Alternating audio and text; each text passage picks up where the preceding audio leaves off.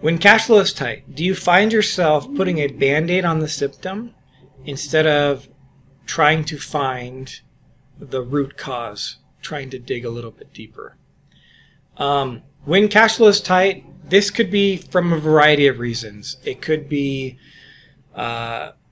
simply from inflation. Your cost of expenses have increased, but maybe as a small business owner, you haven't raised your prices yet, or you're unwilling to raise your prices because you think you're going to price yourself out of your community. That could be a reason why cash flow is tight.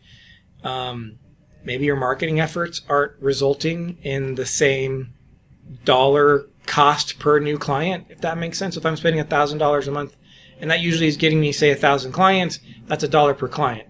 But maybe if I only got 500 new clients out of the 1,000, that's $2 per client that I spent.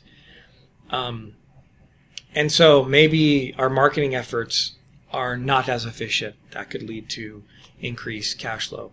Did something happen with our service and we are losing clients faster than what has been the norm? Anyways, there's a variety of reasons why we could have a short cash flow. And oftentimes the two common responses from a small business is, I'm going to take out money in a loan, whether that's directly at a bank, line of credit on the house, or simply increasing your credit card balance by putting charges on the credit card but not paying it off. All of those are forms of borrowing money, which then increases the interest expense that you have to pay, increases your cash requirement that you have to pay because the bigger the loan, the larger the monthly payment. Or they let go of team members and work the extra hours themselves covering the job that team member was doing.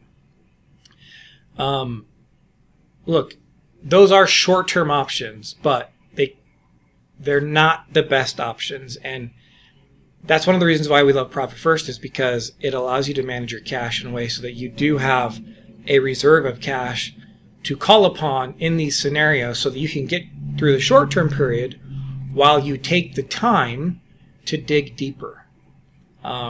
Those reasons that I gave, you would dig deeper and you would potentially find out, yeah, maybe this marketing method I've been using isn't working the same way. Maybe the copy is stale.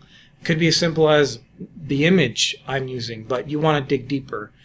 If there's something happened in your service offering and you're losing clients faster than normal, you would dig deeper. What's the issue here? At the end of the year, any time is good, but specifically if you don't do it throughout the rest of the year, at the end of every year, taking time to look through all your expenses, identifying things that maybe aren't necessary, they're not helping you get new clients or keep clients, cut those expenses out. It's a great time to clean shop, if you will.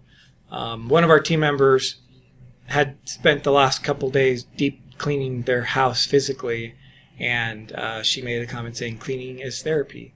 It's the same thing financially. Clean up your unnecessary expenses. It's a form of therapy. You're going to feel great. You're going to feel lighter. But don't just look for a short-term fix of borrowing money or letting go of team members because you're willing to work more hours. Look for the deeper issue and solve that.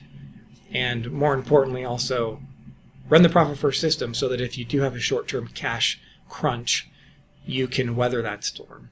Remember, profit is a choice. Have the courage and wisdom to choose it.